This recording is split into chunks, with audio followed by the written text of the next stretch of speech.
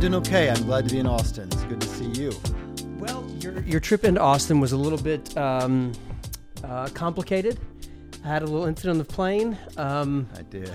Yeah. Years ago, I passed out on a flight once, and I know it's not very fun, and you had that experience on the way in town, so we had to move this from yesterday to today, and I appreciate you soldiering through. Absolutely. Who knew there were bags of IV fluid that United just flew around with, but I was grateful to get one of those on the flight yesterday. Yeah, so. And we're glad you got one so you could be here. I'm hydrated. I'm ready to go. Hydrated and ready to go. It's good to be in your neighborhood. I mean, I hear these things about, down south there's a church on every corner, but you guys took it literally. I mean, driving out here, it's a literal thing right here in this part of Austin. Okay, Todd, you're in DC area. And you're from Arkansas. I am from Arkansas, yes. But like DC, you're working there a lot. And I feel like somehow you would have forgotten, but like Texas it's not DC. It's not your home of Arkansas. Yep.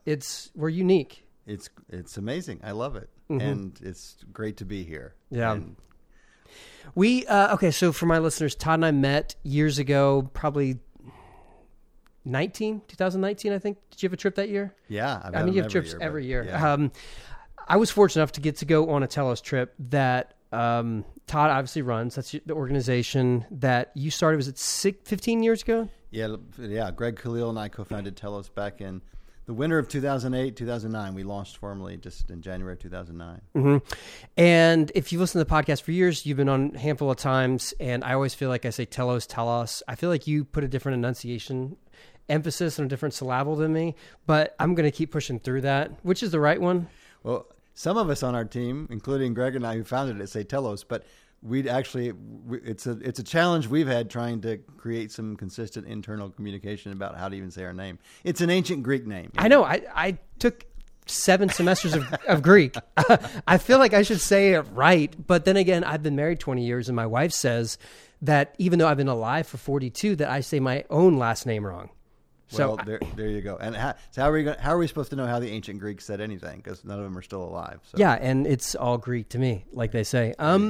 Nevertheless, you've been on 4 times, 5 times, something. You've been on a bunch, including one time we were able to actually record over there. We were from a hotel room in Israel, in Nazareth. I think you and Jason Miller and I did a really fun conversation. Yeah. Jason introduced me to your work, and so just brief recap for those who don't know.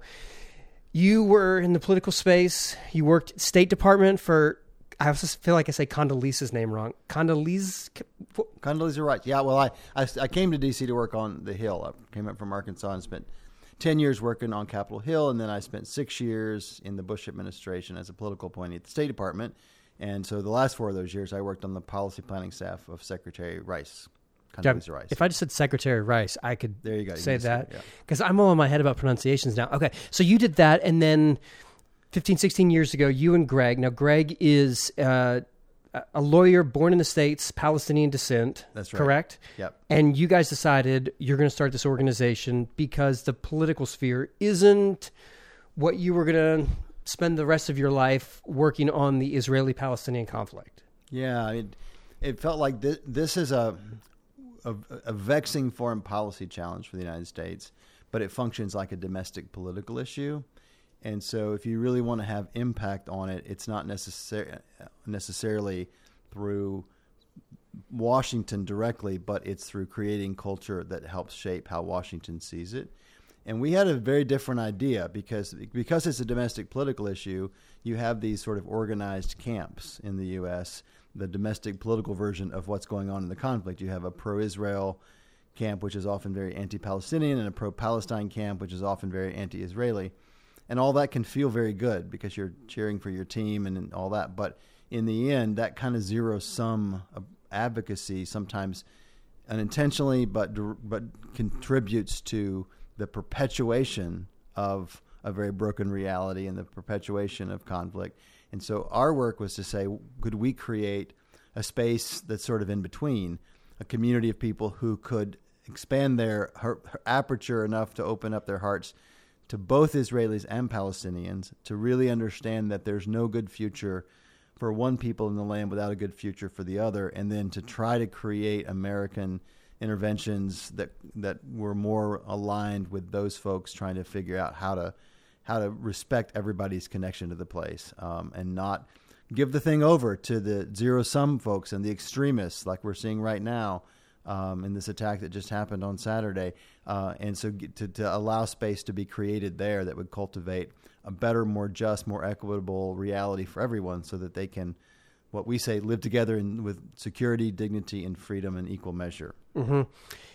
And so you started this organization. People like me got to go on trips where we spent almost 2 weeks learning and understanding the experience of Israelis, of Palestinians, and seeing the ways that the conflict has affected and impacted them in very pronounced ways. We were able to go into the home of one family who was just in the shadow of the wall, and an Israeli family literally went into her bomb shelter. I believe we had a meal there first or after, yep, and got to hear their experience and see literally how they would have bombs that were like parachuted. Am I describing it somewhat accurately? Yeah.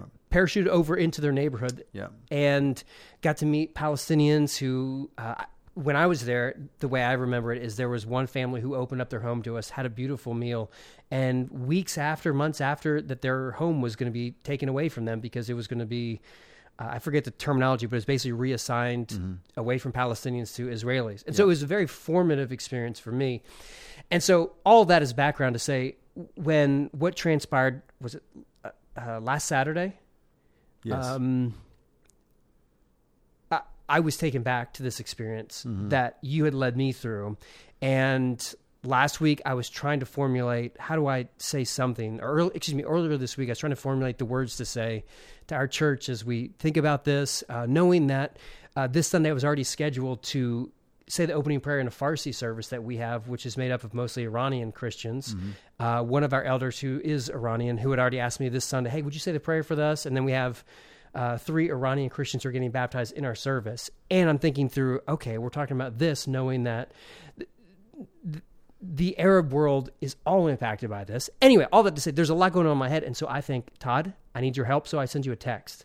I say, Todd, can we do a podcast this week? And you say, I'm going to be in Austin by chance this week, so let's get together in person. Yes, you're here, honestly, because you had a trip that was canceled. Yeah, I was supposed to be leading a trip right now, and I was flying out on Saturday, and all these things began to unfold Saturday morning, and I woke up to the horrific news of the Hamas attack, and then immediately, of course, flights are being canceled, and we had 2 trips that were starting on Sunday and Monday of this past week, and sort of canceled those. So I'm here. You're here. I'm glad you're here. I'm glad you're safe. What were you thinking going, what if your flight would have been on Friday or Thursday? Well, I had a wedding in Charlottesville, Virginia to go to on Friday night and Saturday. And so that's why I didn't leave on Friday. So if it hadn't been for one of my son's best friends getting married, I would have actually gone on Friday. I would have either landed literally just as it had all commenced, or I would have been turned around at some point and sent back. Some flights, turned around and didn't land, but I probably would have landed right as it was happening had it not been for the wedding. But I woke up to one of the most sinking feelings I've ever had. So, I mean, one of the things I always love about being with you, Luke, is that we both have a lot of fun and we talk about serious things at the same time. And it's harder today to be light or jovial or joke thing because I just am carrying such enormous grief and pain right now because, for the last 15 years at Telos and longer than that, I have developed a deep sense of relationships with Israelis and with Palestinians and have been tethered to the horror of these events the last few days by the fact that there's so many people I care about on all sides of this. And it's been heartbreaking. It's been heart-wrenching because it feels like so much of the work people there and here have tried to do is this is the antithesis of all of that. And it sets so much backward in time. And that's always when you're doing the work of peacemaking, as we're trying to do, everything can get lost in a weekend, as we always say, when violence breaks out, when it finally, and that's what we have right now. And there's so much that is lost. that's not lost forever, but it's a very difficult time for so many people, and so much of the vision for a different kind of future. We're in a very difficult spot. Yeah. On a personal note, the families that you know, the people that you know, Palestinian and Israelis, that you graciously shared your relationship of them with people like me. I mean, do you make phone calls? Do you have a network that's checking in? No, we have local staff, Israeli and Palestinian, and then we have a wide network, as you were introduced to, of partners and friends and people that we know, and so we've been checking in with folks regularly. And at this point, everyone that we know personally is safe, but everyone is, traumatized and shattered by what's happening. So, it all started with this really brutal and violent attack by this group called Hamas that has been in control of the Gaza Strip for the last 15 years. And thousands of Hamas fighters, broke through the barrier in 29 different places, crossed the border into the south of Israel and killed, at this point, over 12, it looks like more than 1,200 Israelis, mostly civilians, including women and children, and took a number of people hostage, including women and children, back into the Gaza Strip. And it was the most, it was the most brutal day for the Jewish people since the Holocaust. So this is a very searing, traumatizing event for anyone who's Jewish around the world, because it's not just an incident; it's connected to historical pain and trauma, and generational things. And then the response to that has been, Israel, with its very sophisticated and powerful military, has determined to destroy Hamas, the agents of this massacre. But Hamas operates in a very condensed territory known as the Gaza Strip. 2.3 million people live in this very small postage stamp of real estate in one of the most densely populated places in the world. And so a massive bombardment campaign has begun to take out, targets in Hamas, but it's nearly impossible to separate official Hamas targets from just civilian populations. And so we're already seeing a really high death toll of Palestinian civilians, and that is only expected to grow tragically exponentially in the days ahead, as it looks like there's going to be particularly a ground invasion. Wow. And so Israel's response to this is going to be, there's been an ongoing series of sort of cross-border wars between Israel and the Hamas and other groups in Gaza for some time, and there have been a number of casualties through the years, but we've seen nothing like what we're seeing right now and what we're going to see in the days ahead. So Can we just step back for just a second to give a little context? Some of my listeners, maybe they've heard of the Gaza Strip or they've heard of the West Bank, and we hear Hamas, the term tossed around a lot. Can you explain the two main areas, Gaza Strip, West Bank?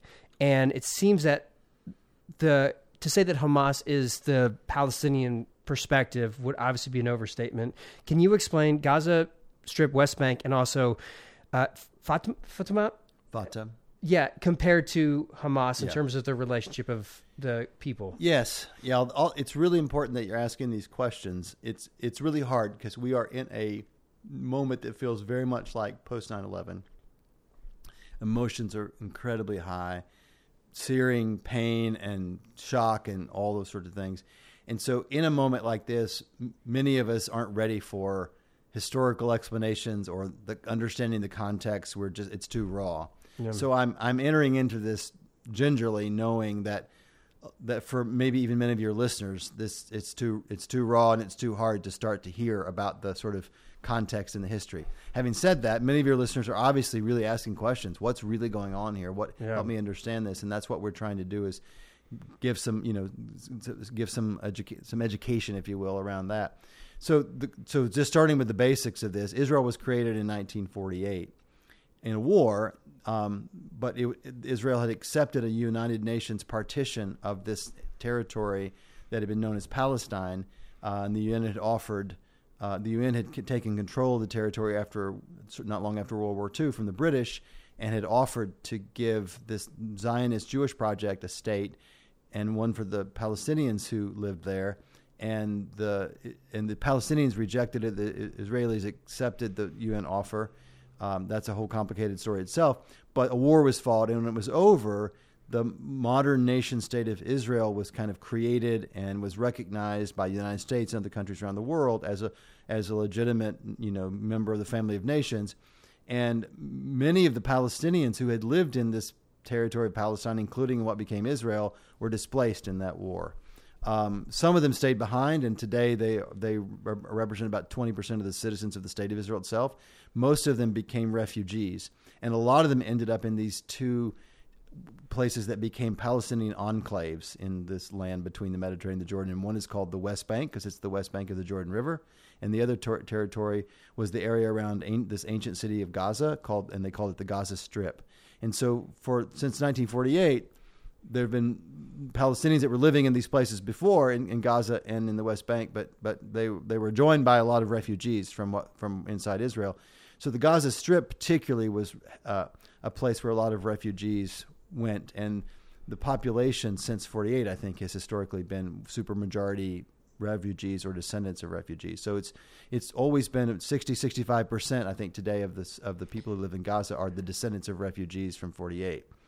When you're saying refugees, you're saying people who were displaced, who were living in the area that the UN reallocated to Israel. Yeah, and living in the area that Israel ultimately took in the war. Mm-hmm. They were living in what became Israel. And so they were displaced during that war. Some of them fled, some of them were forced from their homes.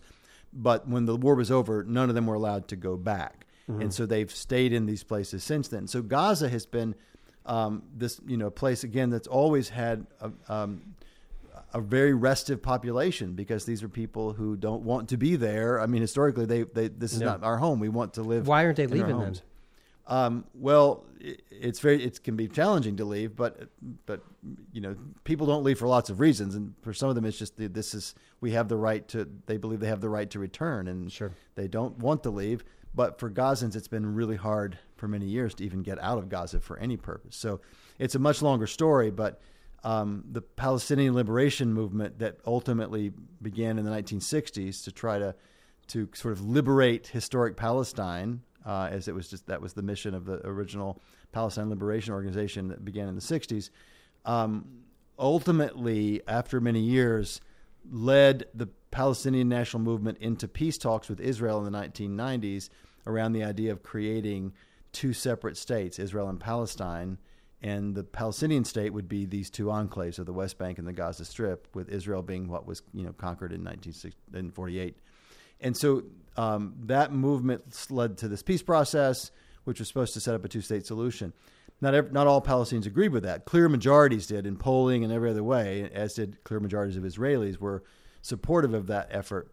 But there was a resistance movement that really was born in the late 80s in opposition to this Fatah party, which was what you were referencing. The Fatah party was the political party of the Palestine National Movement, the PLO.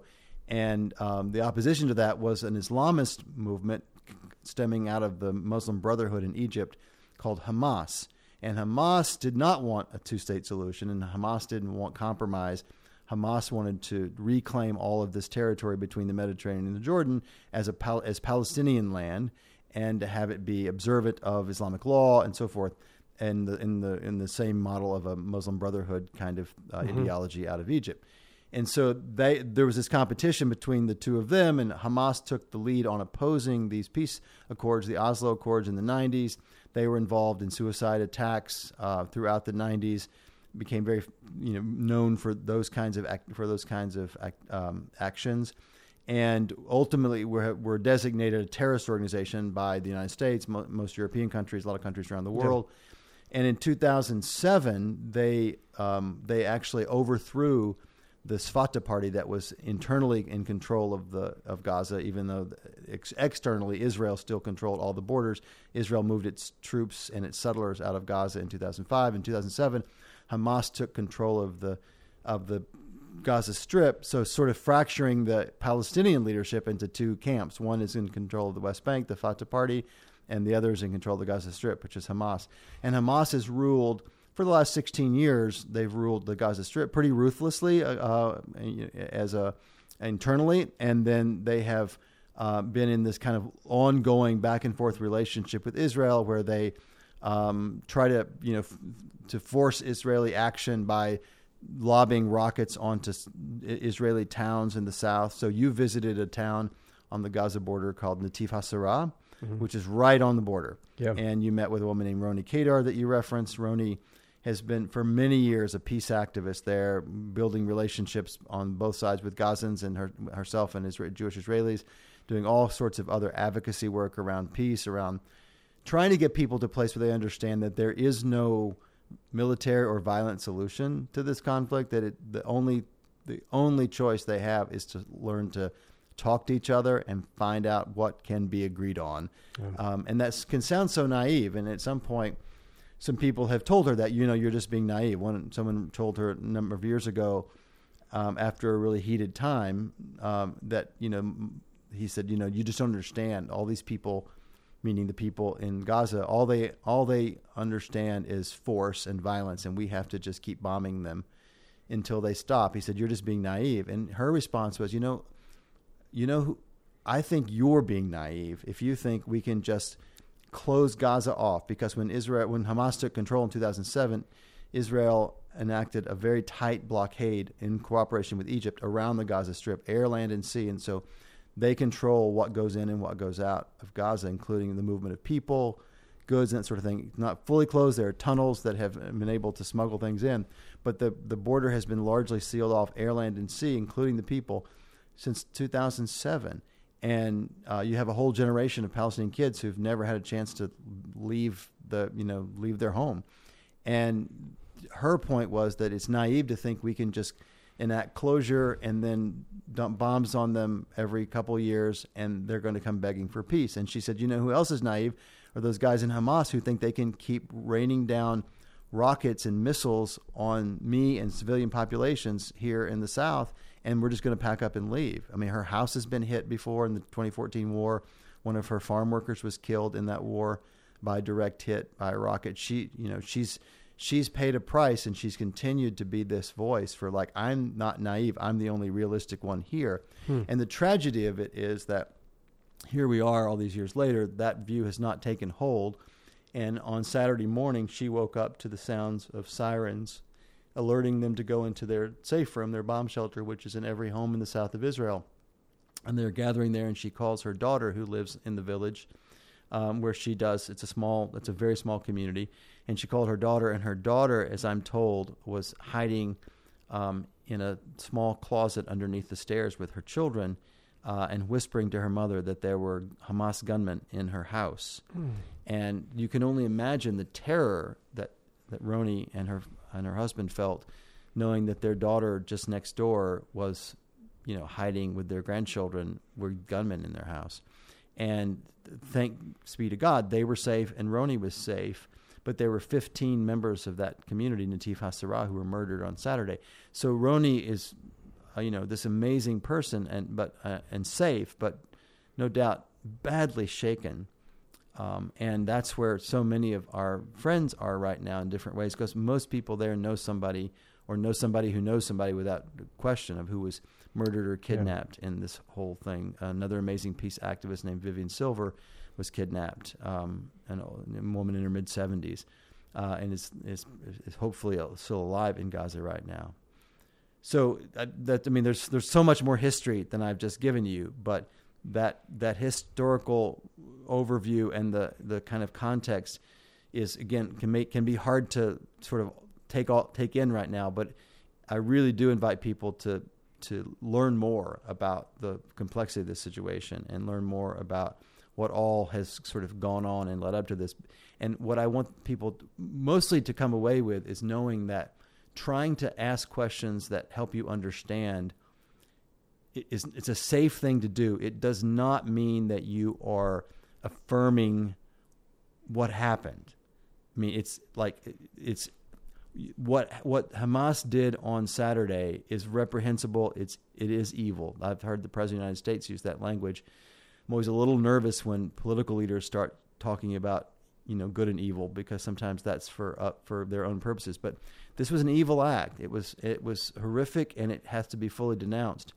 And so nothing defends it, nothing justifies it, nothing can fully explain it except in some ways the evil that men do. And yet you can't but it's important that you try to understand the whole larger story of Gaza, all these years of closure and isolation and deprivation, and it has been predicted for a long. This was a grand intelligence failure on some level, that Israelis didn't see this very large coordinated attack because coming. It's been predicted something like this would happen. But it's been years. predicted for a long time that this is not a sustainable thing. The Hamas and to some extent the government of Israel felt like this was a sustainable project, and yet this was. You can look back with hindsight, but many, including people in the security establishment in Israel, have pointed out again and again that this actually that no one predicted this particular thing to happen, but that something this was not sustainable, and something was going to blow up, because it had been continuing to blow up. Mm-hmm.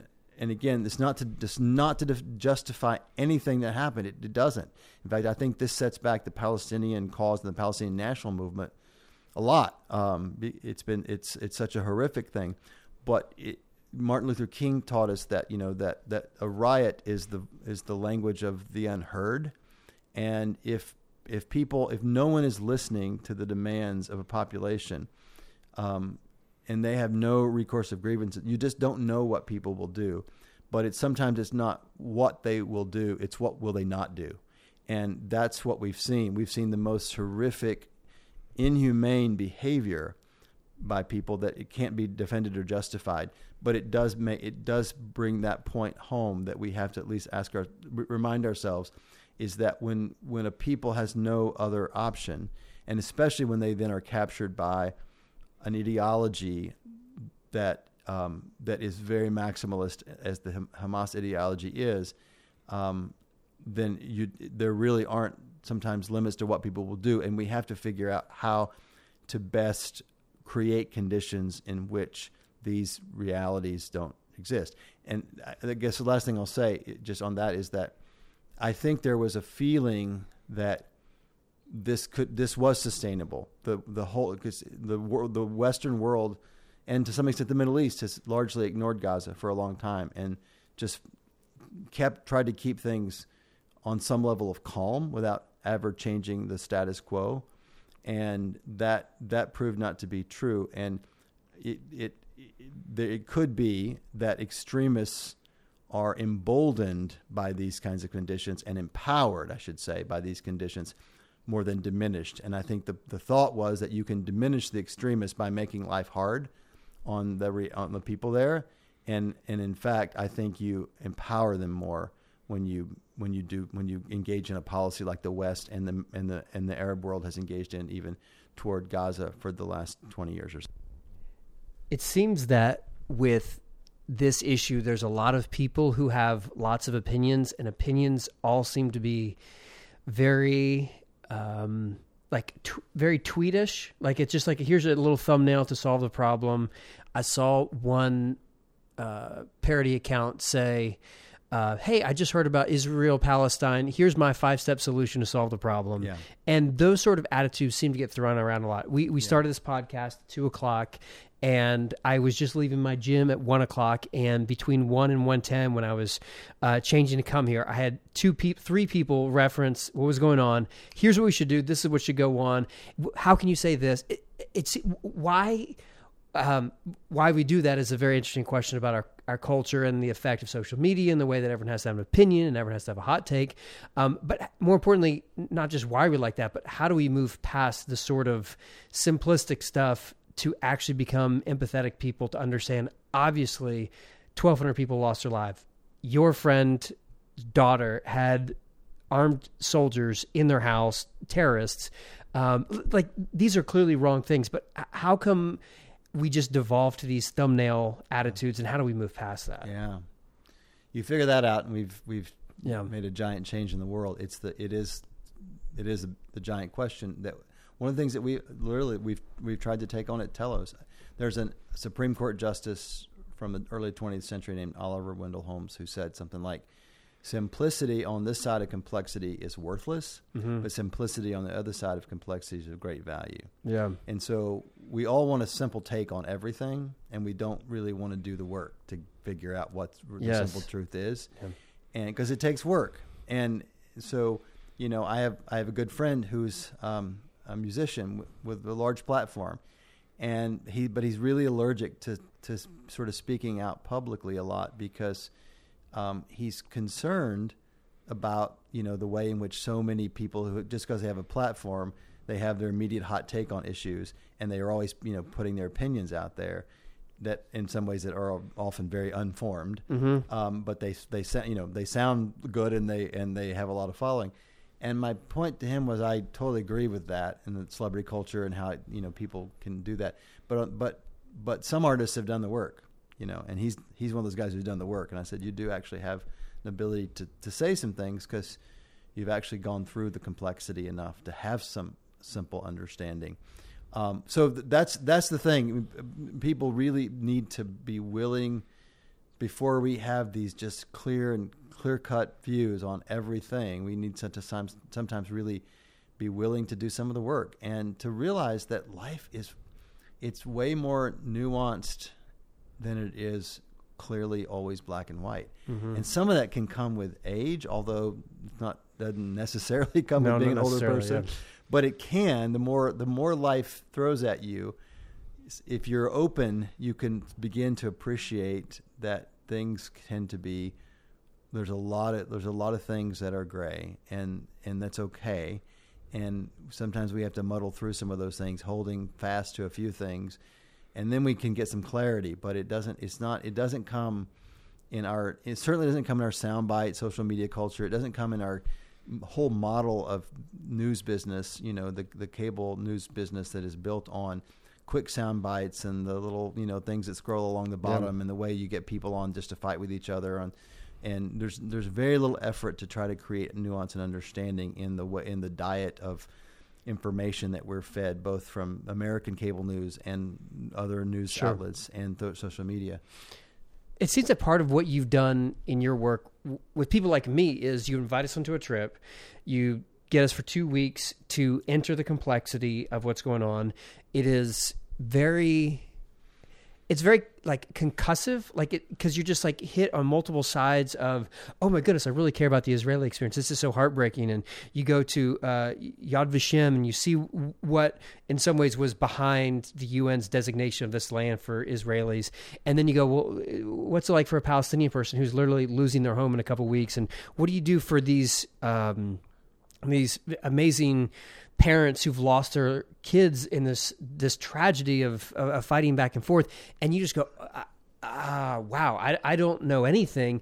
And then people like me find ourselves needing something simple to say, because this Sunday we have to say something to our congregation. We have to have some time of prayer. And I have in the background to go, I know my Iranian friends who are in this building, who are part of this church, who are invested in this community, have their experience as Arabs in the West now vastly different because of the way Iran is in the background, or maybe not so much in the background of this sort of conflict. And so if you're going to coach me up on what do I say? How do I honor and serve the experience that you've given me, but also pastoring my church? What do I do? Yeah. Well, first of all, let me tell you, your Iranian friends will tell you they're not Arab, so they'll be offended if you call them Arab. Oh, really? So I need to cut that out of the. You may want to cut that out. Yeah. because they're Persian, they're Farsi, they speak Farsi, they're definitely, they see themselves as a much older, more superior culture to the Arab world. And this is why we practice. We work through our stuff, we workshop it so that on Sunday you don't say anything offensive to your friends. Yeah, and that's why I let you know. So yeah, what do you say on Sunday? How do you shepherd a people who come from different places on this, who may be reacting to it from, in a variety of ways? I mean, I think what we need to try to do better is to, in a moment of tragedy like this, that is not over. It started last Saturday. If you want to start the immediate crisis, it started way earlier than that if you want to really go backward in time. But just starting with last Saturday's tragedy and the unfolding stories that are coming out over the last few days about what happened in the south of Israel and the civilian murders and the kidnappings and all that.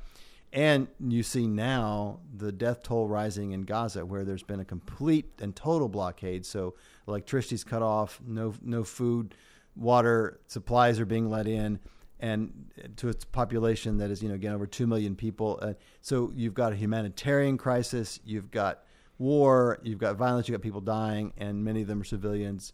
And so all that's going on. And so people are coming to you on Sunday with a lot of emotion around this, perhaps. And who knows, some of them may actually have personal ties to it. It could be on either side of this. And so holding that is one thing. And then trying to help people open their hearts to see the world in the way that God sees it, in which what we're seeing in the Middle East right now is the exact opposite of the world that God intended and the way God intended us to live together. The war and violence and bloodshed and all of it is completely counter to the shalom of God, to that original creation order of men and women living in right relationship with God and each other, and the natural world and flourishing in justice and peace. That interconnectedness, the wholeness and unity of shalom. Mother Teresa said, if we don't have peace, it's because we've forgotten we belong to each other. And there's just a simple truth of the interconnectedness that we have with other people. And even when our neighbor is our enemy, Jesus said we still have to love them. And he's suggesting that there is an interconnectedness even when we have a neighbor who's an enemy. Yeah. And so I think that helping people widen their aperture and say, it doesn't diminish the pain and sorrow and sadness I feel for Israeli deaths and the tragedy in Israel to also be deeply sad and grieved for the Palestinians who are dying in Gaza right now. Yeah. And it doesn't diminish my sorrow for the situation in Gaza for all these years of closure and now the one more war, and this one maybe the most brutal ever.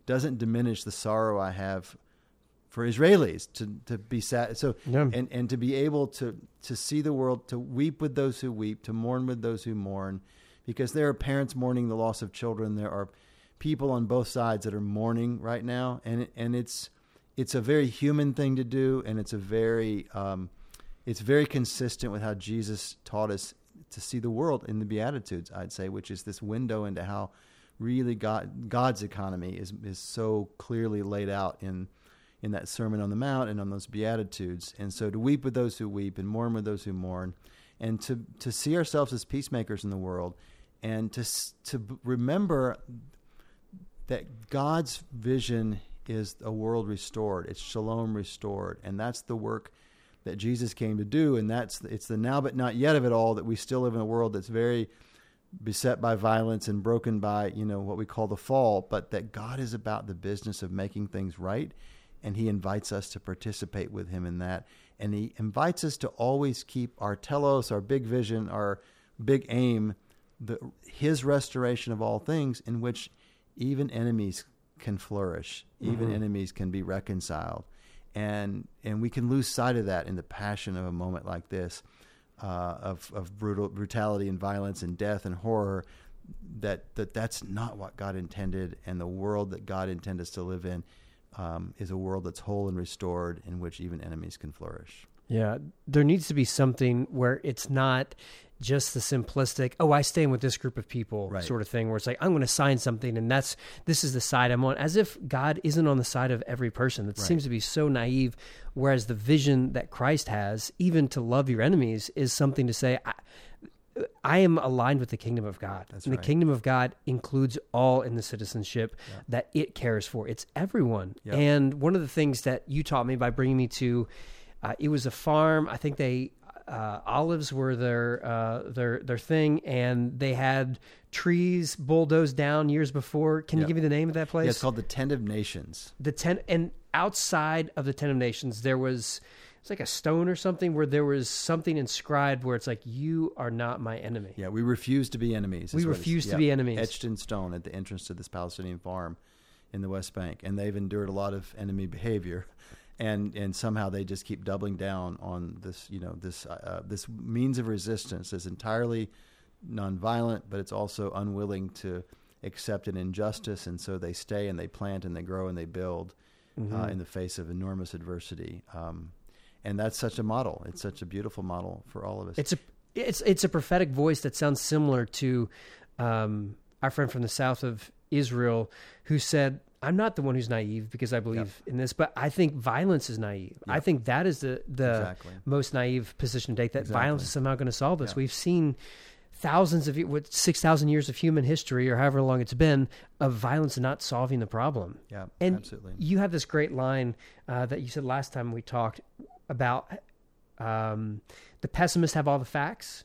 Can you give me the line? Well, people often ask me, and before this week even, are you work on Israel-Palestine issues? Are you optimistic? And I always joke and say that, of course I'm not optimistic. If you read the news lately, but I just choose not to peg myself on a scale between pessimism and optimism, because I feel like it's an unfair fight. The pessimists tend to have all the facts, and I choose something called, sort of the scale of hope versus despair. Exactly, yeah. And this week, it's almost impossible not to despair. So I can't tell you I'm living in hope this week. It's a very despairing week, and that happens. We can all fall into despair because the brutality of the world is such, whether it's our personal lives or the world around us, is such that it's hard to not sometimes despair. But we can't stay there. We have to. We were talking before we got on the call here about, human beings need humor and hope, and I think hope it's critical for our survival, but it's not the same thing as optimism. It's not a feeling. It's not an emotion. Hope is an active thing. Hope is what you do. You live and act in hopeful ways in order to allow a different future to emerge.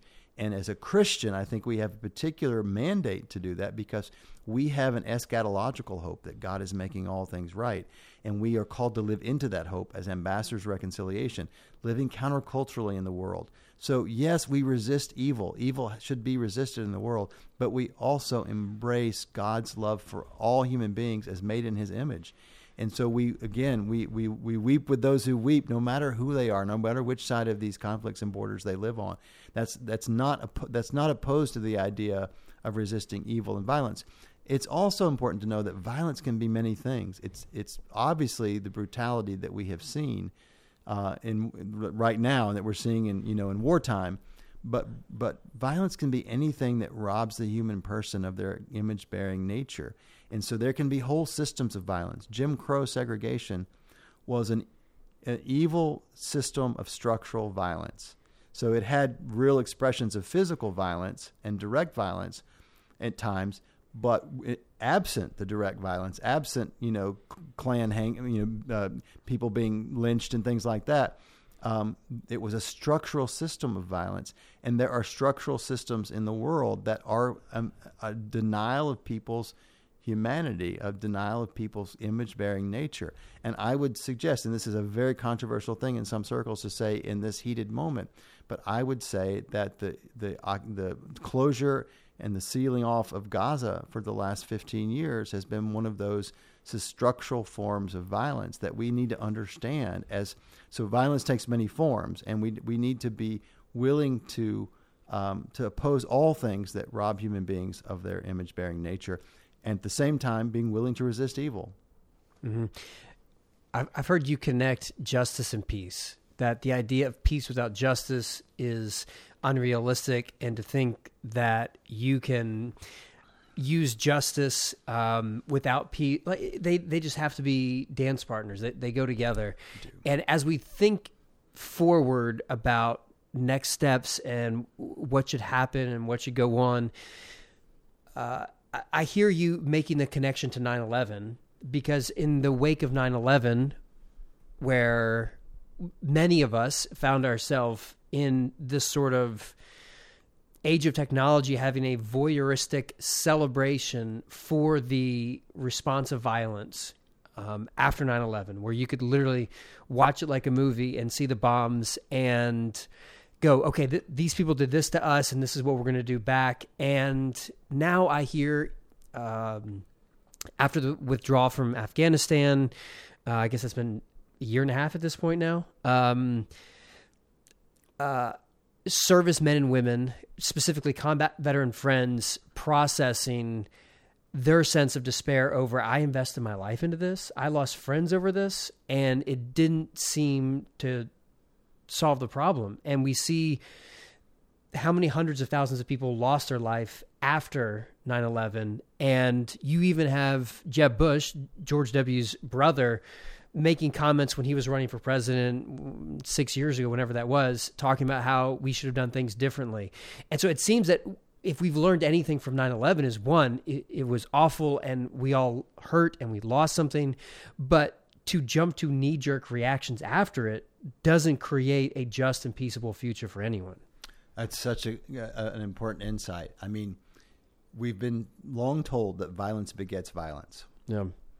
And that simple truth, which is ancient and comes to us from the prophets of old, along with these notions of peace and justice, are always available for us to lean into and learn about and think about and remember. But we've often forgotten that. And I think for me, I was working on Capitol Hill when the Afghanistan and Iraq war resolutions were passed in the immediate aftermath of September 11th. We went to war in Afghanistan. A year later, we authorized a war in Iraq that began in March of 2003, the very week I started to work at the State Department. So I arrived the day before the Iraq war started. It's a great time to begin a career in diplomacy, the day America starts a war, a preemptive war in the Middle East that forever has shaped things. And for me, it was a journey. But seeing that war prosecuted over time took me from one place to the next. But what it really settled in on me is the limits. We really are not willing to appreciate the limits of violence to achieve good ends. So there are Christian pacifists in the world and non-Christian pacifists as well, but there are theologies of pacifism. And it's a gritty thing. It's way more than just, I'm just not violent. I mean, like the pacifism is a whole way of living in the world, and I respect it. I can't ever work my way fully there. Mm-hmm. I'm certainly still in belief that that sometimes only force is able to protect innocent and vulnerable people. But I think we have way over depended on the use of violence and force to force our will into the world, and with almost no consideration for the consequences of that. Every time we use violence, we may kill one enemy and we may create five more. Yeah. I mean, just on some practical level. And then there's the whole another moral level of using violence as well. But I think that's such an important thing for us. Post 9/11, again, there was such agreement in the country. There were definitely voices of dissent that people weren't listening to, but there was wide bipartisan agreement on prosecuting these wars, and we were all caught up in that moment. And none of us were willing to listen to some of those voices who said this is a bad course, or this you got to think about these things. Those were largely diminished, and this could easily be another one of those moments. We have the benefit of more than 20 years of hindsight now to look back and see what we might have done differently. I mean, you think about all those generations of Americans that we sent to war in Iraq and Afghanistan who are continuing to suffer, those who came home, who are continuing to suffer injury and trauma and PTSD and other things from a result of their service. and and you look and you see, the Taliban's back in control of Afghanistan. I mean, and so we really do have to be more honest and sober about the ability of violence to achieve good ends. And the church has to own its own participation in that, because the church can be at the front of the line. We have taken just war theory, which has real constraints on when force can be used, and we've often been willing to make that fit almost any cause that we felt like was important to our national project. And so the church has been very participatory, and this is historic. It's not just it's not just the American church either. Right, yeah. Right. And but the church has not been as consistent on its keen understanding of the limits of violence to achieve good ends either. And so I think that's something we really need to self-interrogate on and wrestle with and do something more. Yeah, and it's so difficult. And it's easy to go, well, yeah, of course, Luke, you have a great opinion on what we should have done 20 years ago, because I have 2 decades of experience, and I have firsthand experience of people who've been over there and tell me their experience. And but we're not playing this in a rearview mirror, which is what everyone wants. And that's unfortunate. But I feel like your point about what the church is doing is the important question for especially me. Like, and this is the world that I live in. I'm not a policymaker. I'm not the one who's having to make these decisions. I'm not the one who sent, a massive ship of war over to the Gulf over there. And obviously the comment that stands out to me was given to me an hour ago by a friend of mine at the gym, and dear friend, love him to death. And he goes, Luke, I'm really sorry, but I think religion is the root of this. And, I would quickly say that religion becomes a mask that many people wear on multiple sides that leads to this sort of behavior, but religion has definitely been in the mix of this. And I think that's why I hear your work as being so central to being with people like me, religious leaders who help us imagine a different way of participating in a conversation like this. Yeah. As many of us are trying to be peacemakers in our own way, if you're trying to say this is one thing that you could do to help change the conversation, what would that be? Well, I mean, I think we have to draw deeply on our own understanding of what Jesus really taught us and what it means to be his disciple in the world, and realize how countercultural that is. My work for a long time with Christians, and Tellus works with some non-Christian communities, but most of my work has been with Christians, and my work has really been to help Christians embrace peacemaking as central to our discipleship journey. And peacemaking, as I define it over time, is the way I like to talk about it is it's the way we pursue justice in the world that's oriented toward healing and repair. So a lot of people want, as you said earlier, want peace, but they just want everybody to be quiet. But Dr. King taught us that, that peace is not the absence of conflict, it's the presence of justice. The Hebrew prophets taught us that first, if we go back and read that. But on the other side of it, there are a lot of people who want justice in the world, but they want justice for just us. They want to burn the house down, and they don't have an oriented vision for a world that's more whole and more healed. And they don't have certainly a vision for a world in which even their enemies could flourish with them, as Dr. King did. Mm-hmm. And so there's so much we can learn from our own history, again, from our own Christian tradition, from the Hebrew prophets, but also from, like the Black Church and from Dr. King and so many others about what it means to live this out. And so if Christians could more centrally embrace peacemaking as a very key element of our discipleship journey, and realize that it comes with cost. I mean, there are people who've paid with their lives who engage in the work of this kind of peacemaking. Again, going back to Dr. King and many others, but most of us aren't in any way going to be called to pay with our lives, but we may pay with our reputation, relationships. My wife keeps joking about, there's so many conversations and relationships and dinner parties I've made so uncomfortable for her just because of what I do. Like so many things we don't get invited into just because of what I do. It's not popular to do these kinds of things in the world and say these kinds of things and to hold these things in tension and hold them together in the way that we're trying to do. And so there can be cost to this. And I think we have to be remembering that's what it can look like, is we may have to pay a price as well as we advocate for people who no one is advocating for as a key to understanding what true peace and justice could look like in the world. Yeah. Yeah, that's fascinating. I'm working on trying to get podcasts with our old friend Tom Wright to talk about some of the theological undergirdings. Oh, the conversation hopefully will include that because there's some theological undergirdings that help bolster some of the political impulses that some Christians have, which I think might be a helpful conversation. So try to get that organized in the future. But I'm not going to make you do that for me right now. We'll just let Tom do that later. I think you'll be in better hands.